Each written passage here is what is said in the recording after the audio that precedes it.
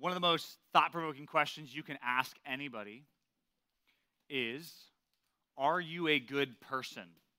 It's one of the best questions you can ask anybody, because whatever their response to that is going to tell you a lot about them. It might not tell you how good of a person they are. It might just tell you what they think of themselves. If you were to ask someone, are you a good person? You're going to find a lot of different responses. Some people will say, I'm mostly a good person. I try to be good. I, make mistakes like everybody else, but for the most part, I'm a good person. Other people might say, yeah, I definitely am not a good person. I purposely try to do things that are bad. I really, really am not a good person, and I know I'm not a good person. That's a very small percentage of people, but some will say that. And others will say something more on the other side and say, no, I am a good person. I'm convinced I'm a good person because I want what's best for me and what's best for the people that I love, and I do everything I can to do what's right. So I am a good person. Well, if you ask people that question, they're going to respond with their own judgment of themselves. Notice that. A lot of questions I could ask you, you would just respond with your own judgment of yourself, which sometimes is right and sometimes is wrong. But in Scripture, a lot of times, if we look at it to say, first of all, am I a good person or not, the Scriptures are pretty clear. If we judge our lives based on what Jesus said or what Moses said or what God directly said in the Old Testament, what you're going to find the more you look is that your life does not measure up to what God says. Now, you probably heard that before. Maybe people will show you the 10 Commandments, and they'll say, oh, you think you're a good person? Well, have you ever lied? The Bible says you can't do that. Right? Have you ever stolen anything? Or have you ever coveted something that's not yours? Right? Then they show you God's law, and then all of a sudden, you're like, well, I guess I'm not that good of a person. But sometimes when I ask people this question, one of their first responses, once I start to show them, hey, maybe you're not as good as you think, one of the first things they say, I love it, it's really funny, they say, well, at least I haven't murdered anybody. You ever heard that? Ever thought that? Like, well, that's really good. Congratulations, right? You're in the 99.5% of people on this planet that have never murdered anybody. Congratulations. That must make you really good, right? But that's our natural response. We think, well, at least I haven't done the worst of all things. I want to show you this morning. It's very interesting. When Jesus is addressing whether or not we are actually good, the first thing he starts with is he goes to the extreme. And he said, okay, have we been keeping God's law? Let's start with the big one. Let's start with murder. Jesus quotes the Old Testament passage about murder, and then he says, okay, you might declare yourself innocent and say, I'm righteous before God's law because I've never murdered anybody. But Jesus takes it a level deeper and says, okay, you think you're a good person because you haven't done this really bad thing? You might not be as good as you think. He goes down to the heart level and says, if you are a person that's angry towards your brother, or you're a person that out of that anger starts to hurl insults at your brother or sister, he says, you're going to receive judgment a lot like those murderous people that you think need God's judgment. I want you to see this really clearly. Let's read it in black and white. Matthew chapter 5. Please turn there. Let's see what Jesus says here as he starts to talk about God's law. Remember, last week, he said, I've not come to abolish the law. I have not come to say, hey, your Old Testament is irrelevant. I didn't come to say that. I came to fulfill what the Old Testament said. So what he's going to do in the next 6 sermons, there's 6 little paragraphs here that we're going to study. He starts off by quoting God's law, and he puts it like this. You have heard that it was said of old, or to people in ancient days, and then he quotes God's law, right?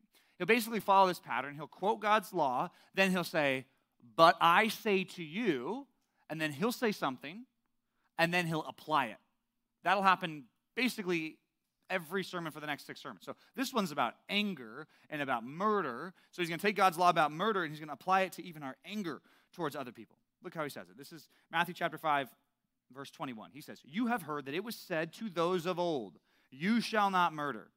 And whoever murders will be liable to judgment. Right? That's actually 2 things. That's why it's separated with a semicolon or an and, right? First rule is, hey, you shall not murder. That says nothing about the crime or punishment. That just says something about, yeah, don't do this.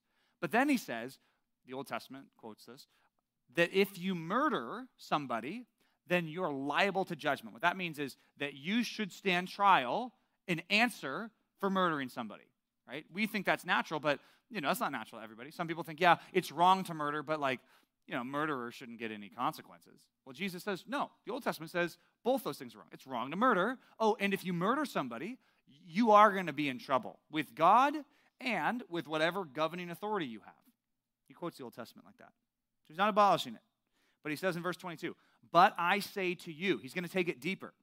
He says that everyone who is angry with his brother will be liable to judgment. So it's the same phrase that he says, okay, in the Old Testament, if you murdered, you're going to get in trouble with God. Not just with God, but with the people in your life, obviously. Duh, right? But he says, I want to tell you the truth, something that maybe you don't know. That if you're angry in your heart with your brother, he uses the same formula. You are in trouble with God like murderers are in trouble with God. Right? Like if someone murdered someone in your family, you would hope that the murderer would be in trouble with God and with others, right? Well, Jesus says, okay, yeah, we all think that naturally. God's law says that. That's great. But do you realize that with God, if you're angry with somebody in your heart, you don't even have to do anything. You can just be mad. You could just be replaying scenarios and conversations in your head of what they said. Because you could be guilty like murderers are guilty before God. That's a massive claim. That's a claim that's unique even to Jesus. Look what he says next. He says, I say to you, whoever insults his brother will be liable to the council. Right? Different than the word judgment. Council was this word that would describe the Sanhedrin or basically any group of people that was like the judges. It'd be like if you're liable to the Supreme Court. Sometimes people even take that phrase in American English, Supreme Court, and they put it into their Bible translations here for council because it was a similar thing. The point is, it's like, okay, once you start to be angry in your heart towards others, now before God, you're in trouble. And also, it's like you should be in trouble even with like the Supreme Court. Notice what he's doing here. He's not saying that every time anybody's angry, the Supreme Court's going to say, all right, I heard that Becky Sue was angry with Alice. You know, we need a Supreme Court time. Now it's worth all of our 9 justices' time. That's not what he's saying. But he's trying to paint the picture here to say, no, you might not think this is a big deal, right? You think murder is a big deal. Jesus says, I think anger is a big deal. I think you insulting your brother is a big deal, such a big deal, a bigger deal than you're going to realize.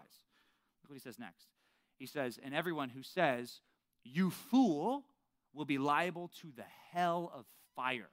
Notice judgment, the council, hell of fire. You're like seeing a progression in how serious this gets.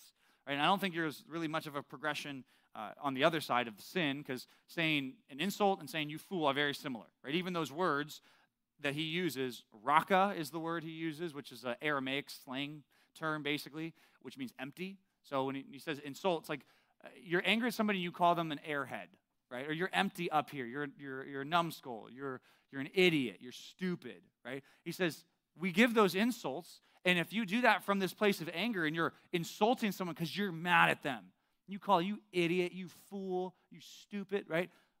When you do that, right, that's just describing an anger that's in your heart that Jesus is saying, I don't think you realize how wrong that is. It's wrong in your heart. Oh, and it's definitely wrong in your words, just like murder is wrong. But you all know murder is wrong. And you think, yeah, well, murderers should be punished, right? Especially before God. God should take care of that. You think of all the people, like, it happens a lot, but all these, like, school shooters who seem to not face any justice. You have this sense of, like, God needs to do something about that, right? How come they can go into schools and they can kill people, and then they take their own life, which is what they want to do anyway? That doesn't seem right. God needs to do something about that. You have that sense of justice in your heart, right? I have it too, right? You probably think the same thing. Jesus says, you're angry with your brother in your heart before you even do anything, right? You're in sin there.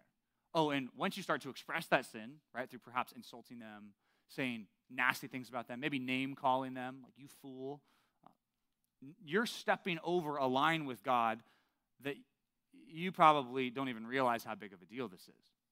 He's trying to take your anger, he's trying to take a look at your heart and say the law in the Old Testament was very clear, you shall not murder. God's law also went further than that in the Old Testament. It actually went in Leviticus 19:18 to say you shall love your neighbor as yourself. You weren't just supposed to not kill them, you were supposed to love them. Right? So Jesus isn't saying, hey, in the Old Testament, the law was, down here, and now I'm just going to raise it for you. He's just showing what the point of the law was the whole time. But for people who stand and think, I'm righteous before God, this is bad news for you. If you're a person who comes in here thinking, I am a good person, totally. God looks at me, he knows I have a good heart. He knows I would never hurt anybody. Yeah, my words maybe, but not physically, not with my hands. Some of us come into this room thinking that. Jesus is so clear. No. You're in trouble with God, even for anger in the heart, even for words that hurt others. Look what he says next. He says, so, in verse 23, he gives an example. So if you are offering your gift at the altar, and there remember that your brother has something against you, leave your gift there before the altar and go. First be reconciled to your brother, then come offer your gift at the altar. Okay? This is very interesting. This is a very Jewish setting, right? You got all these Jewish people in Galilee. If you know, Galilee's 80 miles north of Jerusalem. The only place that you could really offer a sacrifice like this was in Jerusalem. So he's talking to all of these Jewish people who probably maybe only once a year, or maybe not even that much, go and offer a sacrifice in Jerusalem. And you wait in a really long line, right, for hours and hours. You get up to the very front, and he's saying, like, he's painting this picture. You guys live in Galilee, you make this 80-mile journey, you come all the way down, you stand in the line for hours and hours and hours, then you stand right there to offer your gift, and at that moment, you remember, my brother has something against me. Not I have something against my brother. What does it say? My brother has something against me. We're no longer talking about my anger. We're talking about your anger at me. You see that? He's saying, no. Someone's angry at you now. And you get all the way to that point. You say, I don't want their anger at me to mess up my worship service. Jesus says, no. Mess up your worship service. Because if someone's angry at you, you've done something to your brother or your sister. You've done something wrong, and they're right now bitter at you. He says, it'd be better for you to leave your gift at the altar. What does that look like? That looks like leaving the gift at the altar after you've waited hours to stand in line to offer this gift, and then to take an 80-mile journey up to Galilee, and then to come back down, wait in line, and offer it again. Right? There's a little bit of hyperbole here, because you can't exactly leave a gift at the altar. Go do that. That would take like days and days, and have the gift still be at the altar. It's similar to what he's going to say next week, where he says, if your right hand causes you to sin, then you should cut it off. Right? So he's using some kind of hyperbole here, I do think. But the point still stands. Right? You got worship you want to do? Oh, and you got reconciliation that needs to happen? What's more important to God? Some of you spiritual people think, well, no. Worship is more important to God. My quiet time, that's more important to God. No. Coming to church, singing the worship, that's more important to God. God says, through Jesus, it's more important for you to reconcile with your brother than for you to sing worship songs. At least in order of priority. That's what God wants. We read this morning from Psalm 51 on the scripture reading that God does not delight in burnt offerings, or I would give it. The sacrifices of God are a broken and a contrite heart, a spirit that's broken before God. God says, what do I really like from my people? It's not that they offer me gifts to cover up for their sin. It's that in their hearts, they're submissive. In their hearts, they want to make things right. This is extreme language of reconciliation. I just think it's so funny that we'll initially read this and say, okay, if your brother has something against you, if I have something against my brother, if I have something against my brother. You know, when I'm mad at somebody, that's not what Jesus is saying. That's a good principle too. If you're mad at somebody, you should probably go reconcile and fix it. He's not talking about when you're mad at them. He's talking about when they're mad at you. When you cause anger because of your sin for some reason. He actually doesn't even say if it's your fault or not. Do you know, he doesn't talk about that. Now the next one, verse 25, he is going to say when it's your fault. He says, come to terms quickly with your accuser while you are going with him to court. So he paints two pictures here. Verse 23 and 24 is about a guy going to worship, right? And then he realizes something's wrong. Picture number 2, verses 25 and 26, is the guy walking to court, right? About to hash it out in front of everybody, right? About to go to the judge, about to present his case. I'm going to present my side of the story, and someone else is going to arbitrate between us. And he says, no, listen to this. Look at this. He says, if you're going there with your accuser, you're walking to court, well, then what you should do is settle things. Figure it out. Do it quickly.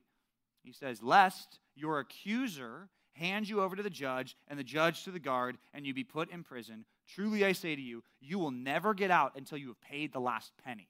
What he's trying to say is when it comes to reconciliation, when you need to reconcile with people, he says you need to do it quickly. Don't wait. He even gives a selfish reason. You could imagine maybe a person's done something wrong and they're on their way to court and maybe there's a dispute about money. He says, no, if someone's got something against you, they're your accuser, you be smart if you settled it before it ever got out to the judge and before you ever had to demand payment. You got to seek reconciliation, forgiveness quickly. Don't let it get drawn out because you want everyone to hear your side of the story.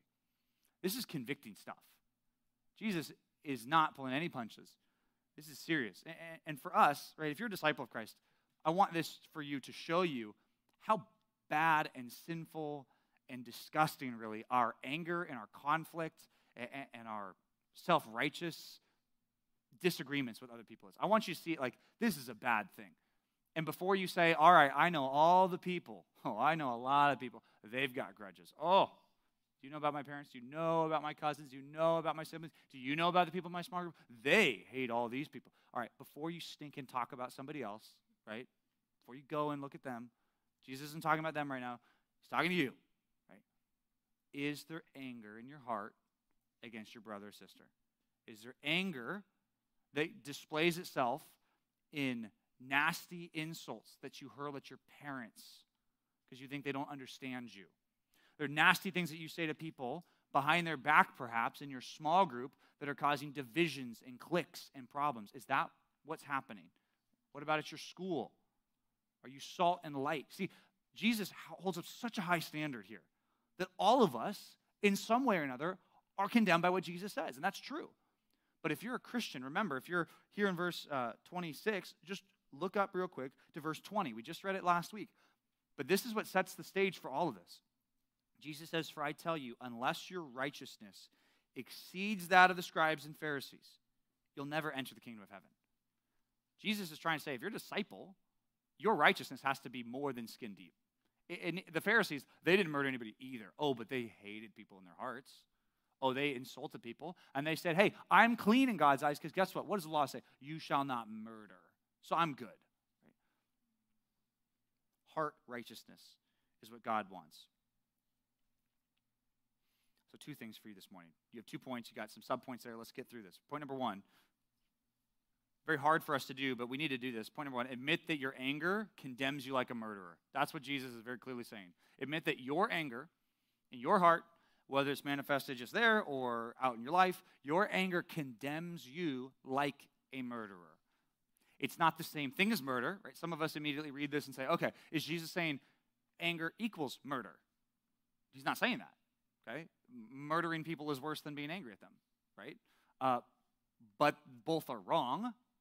They're not equally wrong in the sense that they're the same, amount of bad, but they are equally wrong. Sometimes we say all sins are equal before God. That's not true, okay? But he is saying we are all equally sinful before God.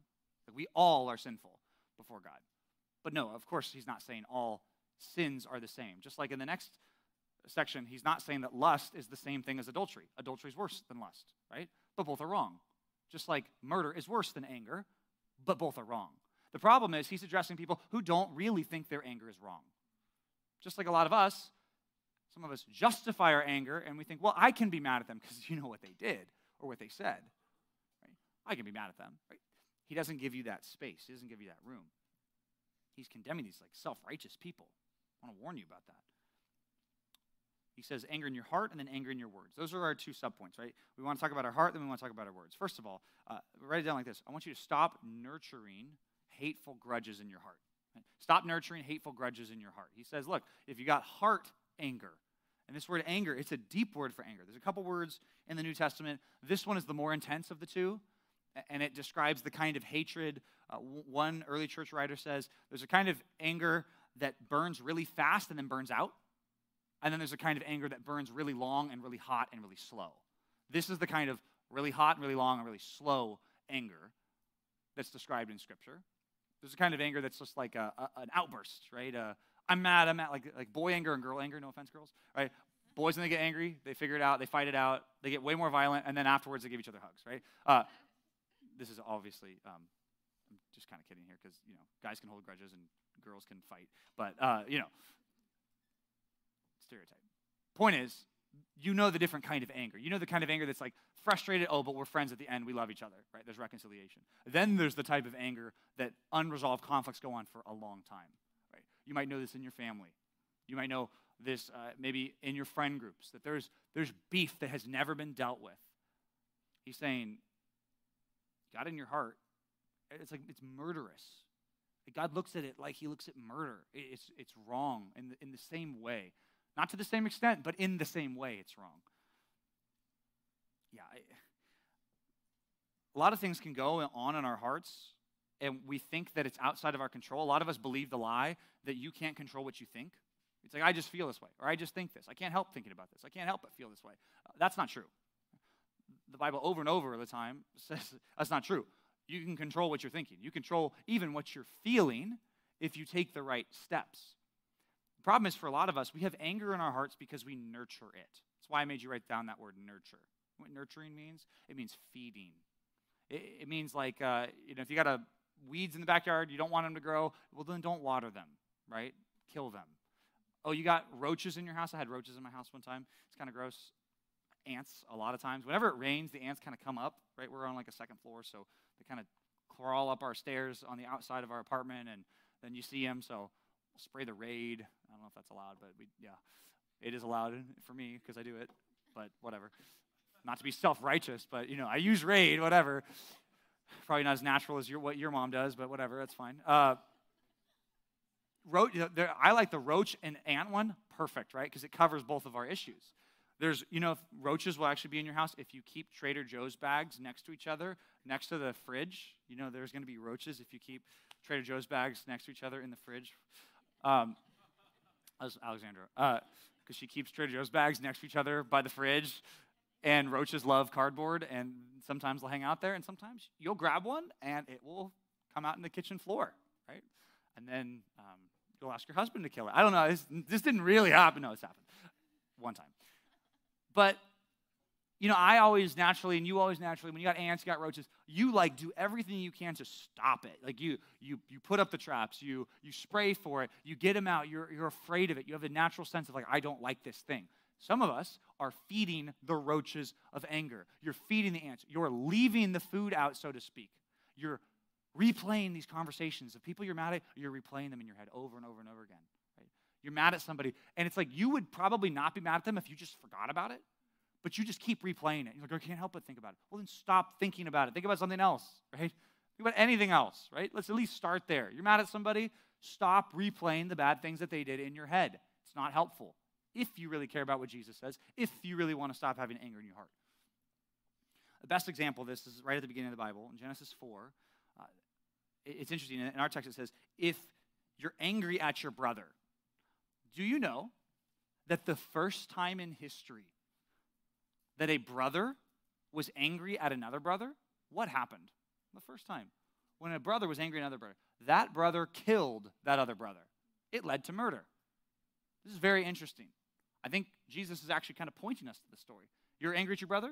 You know you've wronged your brother? You're even offering your gift at the altar. You know what also happens in Genesis 4? There's a brother offering his gift at the altar, right? I think Jesus is pointing us back to Cain and Abel. Cain, that first baby that was ever born. Abel, the second. Cain had a situation where what he offered to God, for some reason, wasn't as pleasing as what Abel offered to God. And it says in Genesis chapter 4, let me read it. It says, when Cain brought these gifts to the altar, God had no regard for Cain's offering. So Cain was very angry, and his face fell, right? You know what, when your face falls, right? Instead of being happy and joyful and your chin's up, your chin goes down, and you're mad. The Lord said to Cain, it's very interesting, God speaks to him and says, why are you angry, and why has your face fallen? Right? God knows the answer to those, but he wants him to think, why are you so mad? What's the real answer to that? Why is Cain mad? He's mad because of envy and jealousy. One of the reasons some of you are very angry at people is because you're jealous of the attention they get. Some of you are envious of their popularity or their looks or what they have. And that's why you're angry at them. That's why Cain was angry at Abel. This is the first big sin of murder here. It starts with him being jealous. God says, if you do well, will you not be accepted? It's very interesting. He says, offer a better sacrifice, man. How about you sacrifice a little bit more? I'm not picking favorites. Abel's not my favorite. I don't hate you, Cain. You're just not giving to me what's pleasing to me. So if you do well, you're going to get the same acceptance. And then he said, and if you do not do well, sin is crouching at the door. Its desire is contrary to you, but you must rule over it. So God warns Cain, hey, look, I know you're angry and you're envious of your brother. You realize that sin is right outside your door. You need to rule over this sin. What's the sin he's talking about? Well, it's going to be murder in this case, right? And for you, You may have sin that's crouching at the door. You may do things and say things that you would never dream, but it started and you did it and you didn't think you would do it because you were nurturing anger in your heart against your brother, against your sister, against your parents, against your friends, against your classmates, against your teammates. Anger in your heart that you were feeding and feeding. Cain does not stop feeding it. Cain spoke to his brother Abel, and they went out into the field, right? So even this, Cain plans to do this. He draws him out. He has a plot and a scheme. And Cain rose up against his brother Abel and killed him. You don't really know what you would do if you keep your anger in your heart towards your friends. Like some of you have limiters. You're like, well, I wouldn't kill somebody. Scripturally, I wouldn't put it past you. Right? No offense, right? But I wouldn't put it past you. You harbor resentment for long enough, you'll start to say things that you wouldn't have otherwise said. You'll start to turn into a person that like you didn't think that you would. I don't think I would have turned into that kind of person. I don't think I would have said those kind of things. But they came out. Why did they come out? And we immediately say, oh, I couldn't help it. It's like, no, you could have helped it a month ago when you were angry at them and you kept feeding it. 1 John 3 says, we should not be like Cain, who was of the evil one and murdered his brother. And why did he murder him? Because his own deeds were evil and his brothers were righteous. Some of you who are not Christians in this room have this type of hatred towards some of the other Christians that are here, or at least the ones that are professing to be Christians. So some of you look at them and think like, I just hate them. I just think they're fake. I just think there's no way they could really be following God. Right? You may be right or wrong. Right? I don't know. But you realize where that comes from? It comes from envy and jealousy. It comes from a bad place. And then you start assigning motives to other people. And you think they must be a faker. They were so nice to me. They must, I don't know, who put them up to that, right? This is an assignment. Who made him do? And then you all of a sudden start assigning all these negative motives to people because you're angry at them. Why? Because you're jealous of them. That's where it starts, right? Jealousy and envy lead to this anger. Then it leads to all these other different kinds of sins. John says later in that passage, this is 1 John 3:15, he says, everyone who hates his brother is a murderer. And you know that no murderer has eternal life abiding in him. Right? You think that you're right with God while you hate people? Right? That's just an incongruous thing. Like, you shouldn't expect that. Like, that's a non-Christian thing. Right? The Bible describes a lot of things that are incompatible with Christianity, right? That if I'm saying I'm a disciple of Christ, well, then that has to go. If that's in your life, if there's hatred in your heart and you're like, I'm a disciple, oh, but there's this hatred, okay, one of those two things has to give. And one of those two things will give. Either at some point you're like, yeah, I'm not a disciple anymore, right? I'm done. I'll keep this anger. Or you're going to say, I'm repenting today of this anger and this hatred and these grudges in my heart because I'm a disciple. Because I follow Christ. I haven't been following him in my heart like I should have, but now I am today. I'm going to. I'm resolving to. I'm repenting of this. That's the first thing. In your heart. Then Jesus goes on in this passage, as you can see here, to talk about insulting and calling you fool, right? Those are two names, Raka and Moros. Moros, we get the word moron, right? So you get the idea, right? Call someone a moron, you fool. There's even a deeper meaning, I think, to the word moros. It's used more often to talk about people who are like not just dumb, but like evil and dumb, right? You know the kind of people that make mistakes and you're like, oh, Raka. You're just an idiot, right? You're just stupid. And then there's people that make mistakes and be like, you're really bad. You're bad and you're stupid, right? I think the word raka is like, hey, you're just dumb. It literally means empty. So you call someone empty, what are you calling them, right? Empty up here, right? You call someone you fool, it's like, no, you're not empty up here. Like, you knew what you were doing and you tried to hurt me, right? It's that kind of insulting that comes from this place of anger that's destructive. Another way of putting this, letter B, I want you to stop slandering your siblings with angry words. That's the real practical application. Okay, admit that your anger condemns you, right? And we're going to start by not nurturing these grudges. We're going to give up these grudges. We're going to let them go. Do you know what the word forgiveness means in the New Testament? The word picture? It means to release the debt. Some of you have never forgiven people in your life for things that they've done that are wrong, right? Great, let's admit it. They were wrong. Just like all the wrong stuff you did against all people. I mean, imagine if nobody forgave you. Try that one out. every relationship in your life, you would have burned every single stinking bridge because you're a sinner, just like I'm a sinner. Right? If people did not forgive me, I would probably burn every single relationship that I've ever had with anybody, right? Just like you. Because we're sinners, and we don't just make mistakes, we also sometimes choose to do what's wrong. God calls us to forgive one another. Why? Because we're brothers and we're sisters, just like he calls you to forgive. This moves on to anger and your words. Rakas, moros.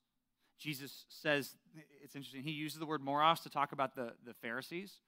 In Matthew 23:17, he uses the same construction, which is a little bit different, right? When Jesus is calling the Pharisees, you fools, that's a little bit different than you calling your brother or sister, you fool, right? It's the righteous judge of all the earth coming to the religious shepherds of Israel and saying that they're evil and they're stupid, right? So I think that's something, if you're like, wait a minute, Jesus does it, but he says, if you do it, you're going to go to hell. Well, I think he's the righteous judge, and you're not, right? So God can pronounce a judgment that you can't pronounce, okay? So let's not look at that instance and say, well, and Jesus did it, so I can do it, right? Shouldn't do that. Maybe a better passage to think through is James chapter 3. James 3:8 is a good verse to write down. James 3:8 through 10, actually, these three verses. I'll read them for you. James says, no human being can tame the tongue. Right, you've heard this before. Right? Our tongues are full of restless evil, full of deadly poison. With our tongues, we bless our Lord and Father, and with it, we curse people who are made in the image and likeness of God. Right? Every single person you have insulted, Christian or non-Christian, saved or not saved, righteous or foolish, every single person that you have insulted is made in the image and likeness of God. The point is, well, then God takes this offense to what's happening here. He says, my brothers, these things ought not to be so. I even like that. My brothers. We've just been talking about being brothers and sisters. My brothers, these things ought not to be so. You're a Christian, you're a disciple of Christ, then the insulting and the angry statements that you make at people, you're so stupid, you're so this, right? Those just need to stop.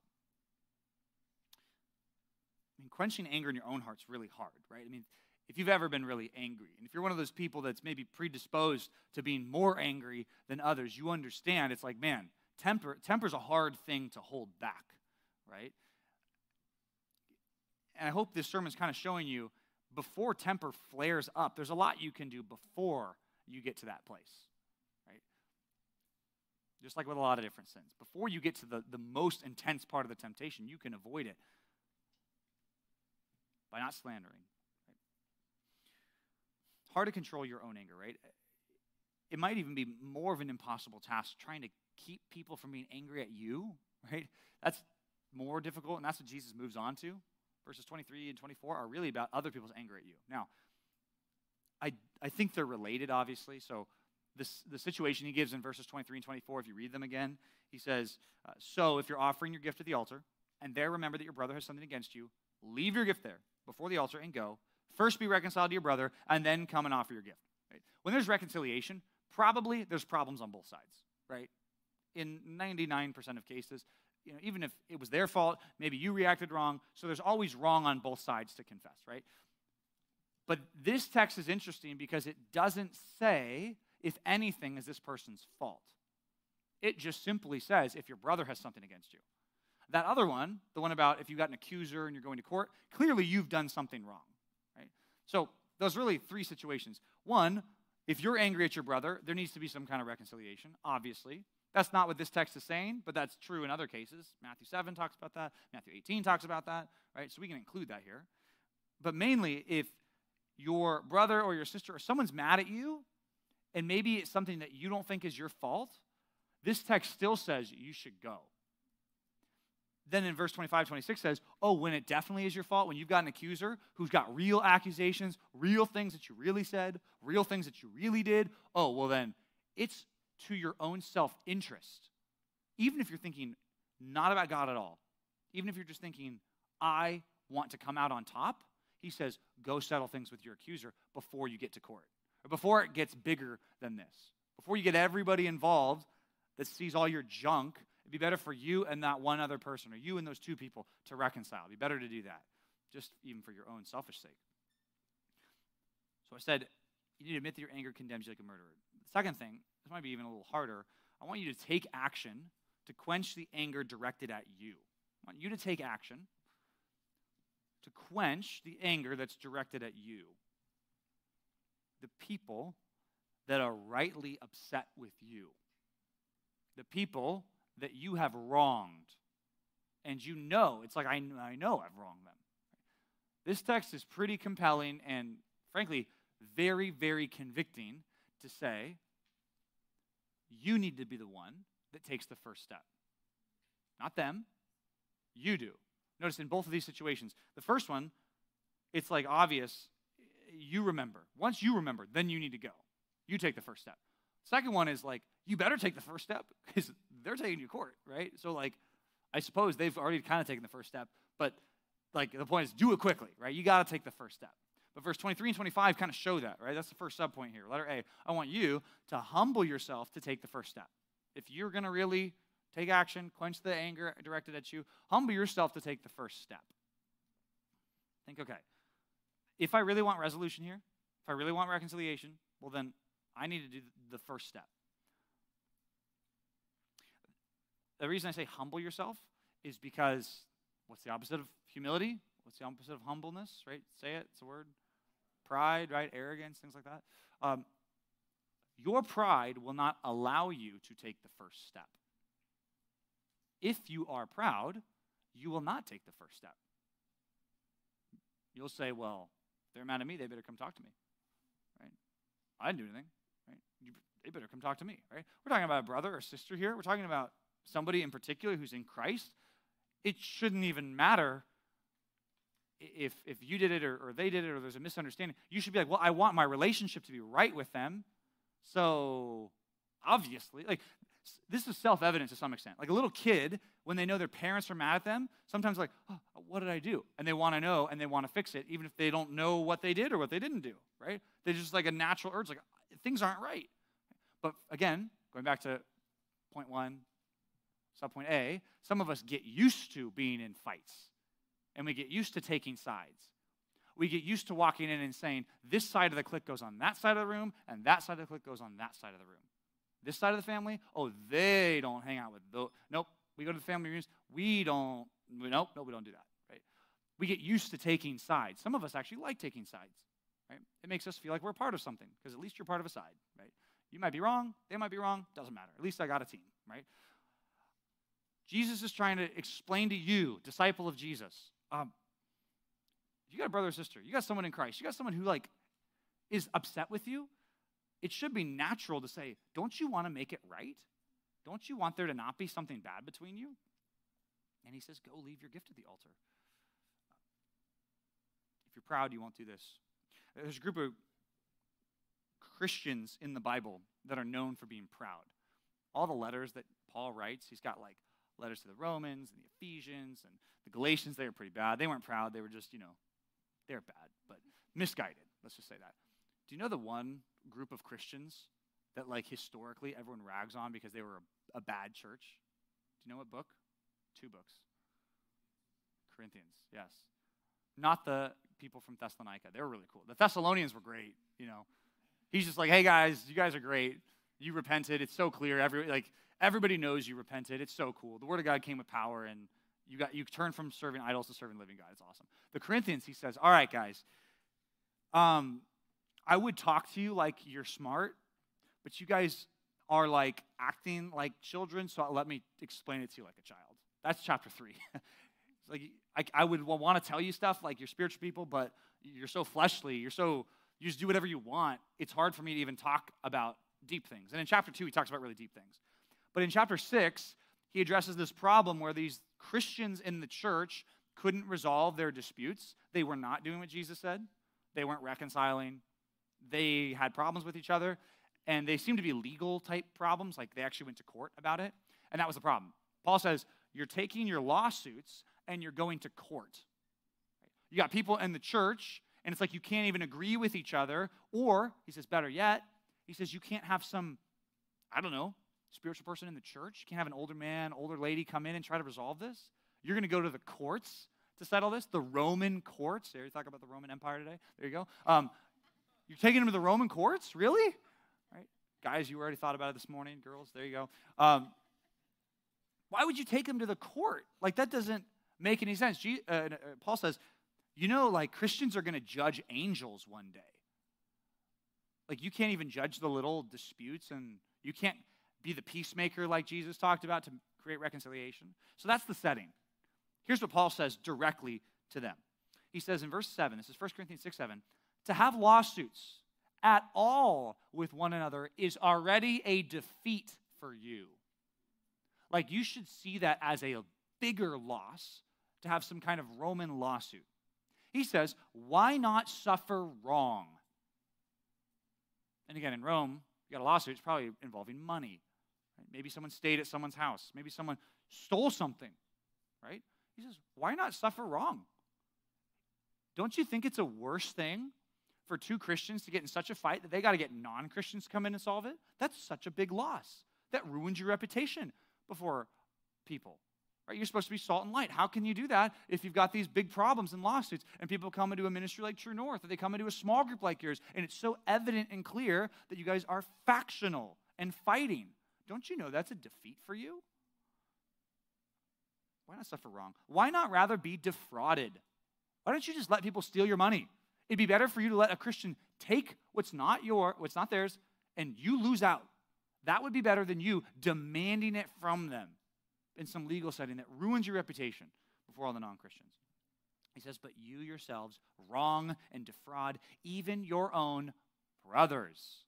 That word keeps showing up whenever reconciliation is talked about. Brothers, sisters, family members. So remember your brothers here. Do you know people that are like never willing to take the L, right? People do two things when they're cornered and when they're wrong. They either double down or they concede, right? You know those people, whether it's like, it's a joke and it's like, hey, we're joking about somebody, and they're like, no, it's not true, it's not true. It's like, dude, take the L, take the L. Take the L. Like, you look really dumb right now. Like, don't double down, just take the L, right? This is a lame youth group phrase. But you need to learn when to take the L when it comes to relationships, right? Can you just take the L? Can you just be the one that doesn't have to explain your side of the story? Just says, oh, yes, okay, I'm sorry, I want there to be peace. I want there to be reconciliation. Yeah, I didn't mean that. I'm really sorry you felt that way. Yeah, no, I want there to be peace because I love you and I care about you because you're my brother. You're my sister. Can you take the L? Some of us have a hard time doing that in conversation. Right? A lot of those people, you may have a hard time doing it in practice here when it comes to anger. Right? So my point is, know when it's time to concede. And Paul says, when it comes to these lawsuits, it's worse for you to get in these lawsuits.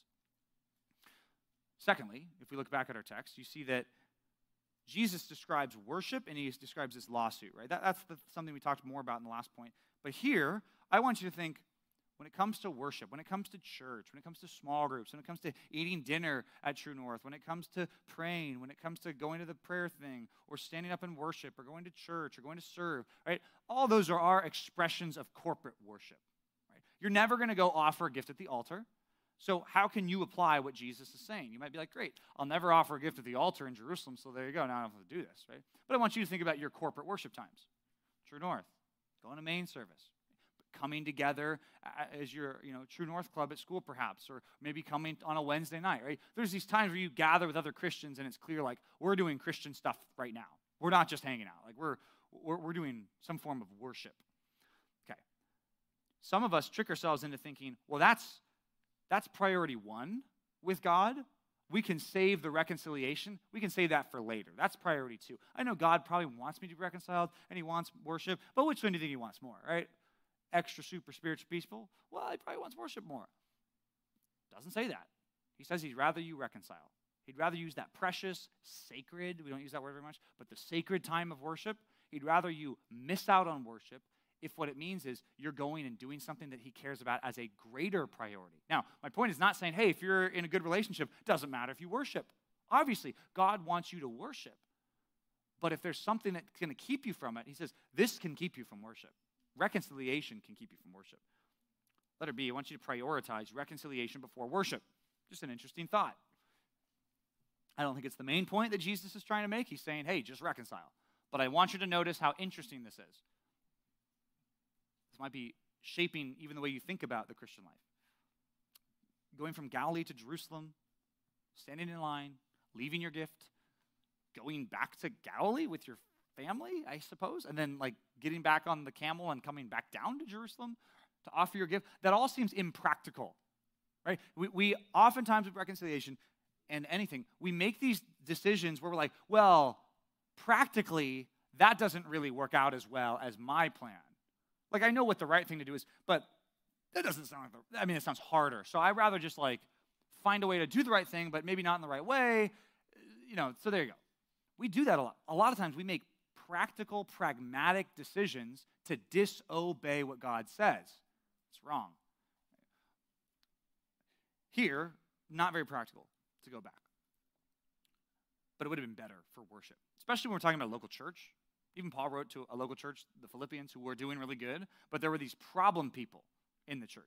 These two ladies in this church were fighting, and we only know them as the ladies who were fighting. We don't know anything else about them other than what's written, which is, hey, they were fighting, and he says, hey, they're good workers for God. You need to help them agree in the Lord. You need to be a peacemaker. He calls them to get together. That's Philippians 4, 2 and 3. He says, I entreat Euodia and I entreat Syntyche to agree in the Lord. So Paul has to deal with some girl drama in this church, right? Two ladies fighting. He says, yes, I ask you also, true companion, help these women who've labored side by side with me in the gospel together with Clement and the rest of my fellow workers whose names are written in the book of life. So these ladies are saved, they're evangelists, they're doing good work, and they're not getting along, right? I don't know how many ways Paul can affirm that they're Christians, right? They're sisters, they're fellow workers. They worked with me. They worked with Clement. They worked with they worked with everybody. They're good ladies, but they're fighting. So he tells the person who takes this letter, he says, can you please help them reconcile? Can you be a peacemaker? This local church was not going to worship the correct way until there's reconciliation, right? Like, you can take this, the smallest, groups in our ministry, it goes down to our small groups, right? And you've seen this before. If your small group has conflict with each other, guess what you're not going to do very well?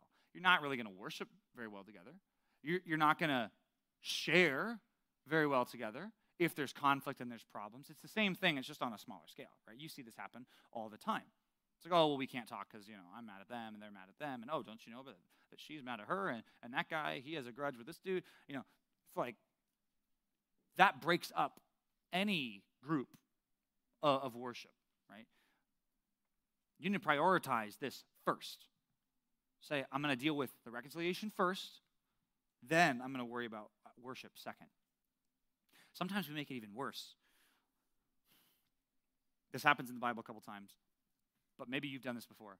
Maybe you've had reconciliation that wasn't happening, and you thought, you know what I can do, because I know I'm not right with God. Maybe if I just worship God and think about God, then that will take away the problem or the guilt that I have with this person.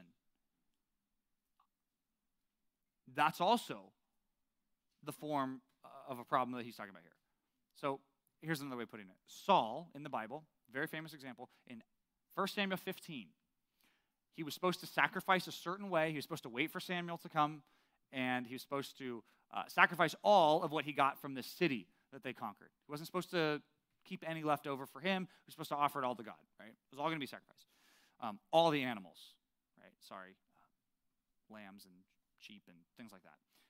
Samuel shows up, so he did a couple things wrong. Saul, it wasn't a pragmatically good decision because you know what? We could feed our army with this, so why would I sacrifice it?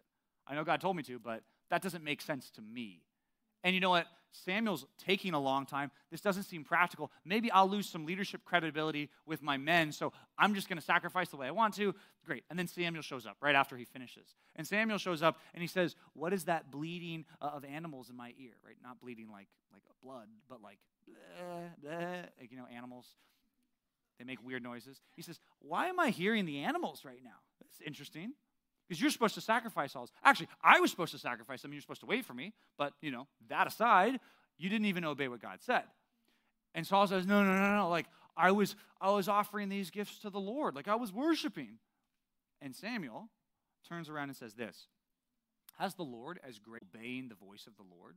Right? Does God want to hear you sing worship songs that are pleasing to him? Is that what he likes more? Or does he like more when you use your words to reconcile with people that you have not been agreeing with? What do you think God wants to hear more? Your worship or the reconciliation? He says, behold, to obey is better than sacrifice, and to listen than the fat of rams. Right? That's better. God likes that more. God doesn't care about rams. He's not a fan of LA, right? He doesn't care about goats. He doesn't care about the sacrifices in themselves. That's not his concern. His concern is that you would obey him. Don't you know this, right? Like, you want people in your life to ask for forgiveness instead of permission, right? You know that people like do wrong and like, well, I didn't want to ask you because I knew you'd say no and I knew you wouldn't want it, so I just did it, so I'm sorry. It's like, how often do you do that with God? I'm just going to ask for forgiveness because I don't want to do what he says. Right? Samuel's really clear. We quoted this verse at Revival Winter Edition last year a lot. We mentioned it all the time. But Psalm 66:18, the psalmist says, if I had cherished iniquity in my heart, the Lord would not have listened. Right? Even my prayer to God is hindered when I'm not living the right way. 1 Peter 3:7 is even more clear for husbands. If you're mistreating your wife, don't think God even wants to hear your prayer. He wants you to treat your wife better. Right? Both these situations, the worship and the court, the idea is go do this now. Right? Letter C, last thing to write down. I want you to go immediately before it gets worse. That's just for your sake. Right? Go reconcile immediately. Figure it out. Whatever you do, just deal with it before it gets worse. Because the longer you wait, the more people you involve, the more problems happen. It will just get bigger and bigger and bigger. Now, I recognize that at some point, you might need a peacemaker. Just like Yoda and Syntyche needed a peacemaker. Just like some Christians, they need peacemakers. Right? So you might be in a situation that's so bad, you need to get someone involved. But before it gets there, maybe it'd be better for you to just deal with it. Go and be reconciled. Ephesians 4:27, we studied this last year, but it says, don't let the sun go down on your anger. That's a good principle. You got a problem, it'd be better for you not to even let a day go by before you make it right. If you want proof that it's better to reconcile and to get things figured out before you take it to court, I got two names for you that will prove it to you. Johnny Depp, Amber Heard. You remember that? That was a year ago now, but remember all that? It was crazy. Made for good viewing, made for interesting, like, whoa. She did what? Like, he did, whoa. Like, that was pretty bad. And then, I don't know, like, and everyone's like, oh, Johnny's great. It's like, well, you know, he's a pretty bad guy too, right? You just came in thinking he was going to be the bad guy, and then all of a sudden, she was kind of the bad girl, and he was the bad guy. They're both pretty bad. Like, if you're honest about what all went down, like, it's pretty bad. If you don't know, it's fine. It's not worth your time.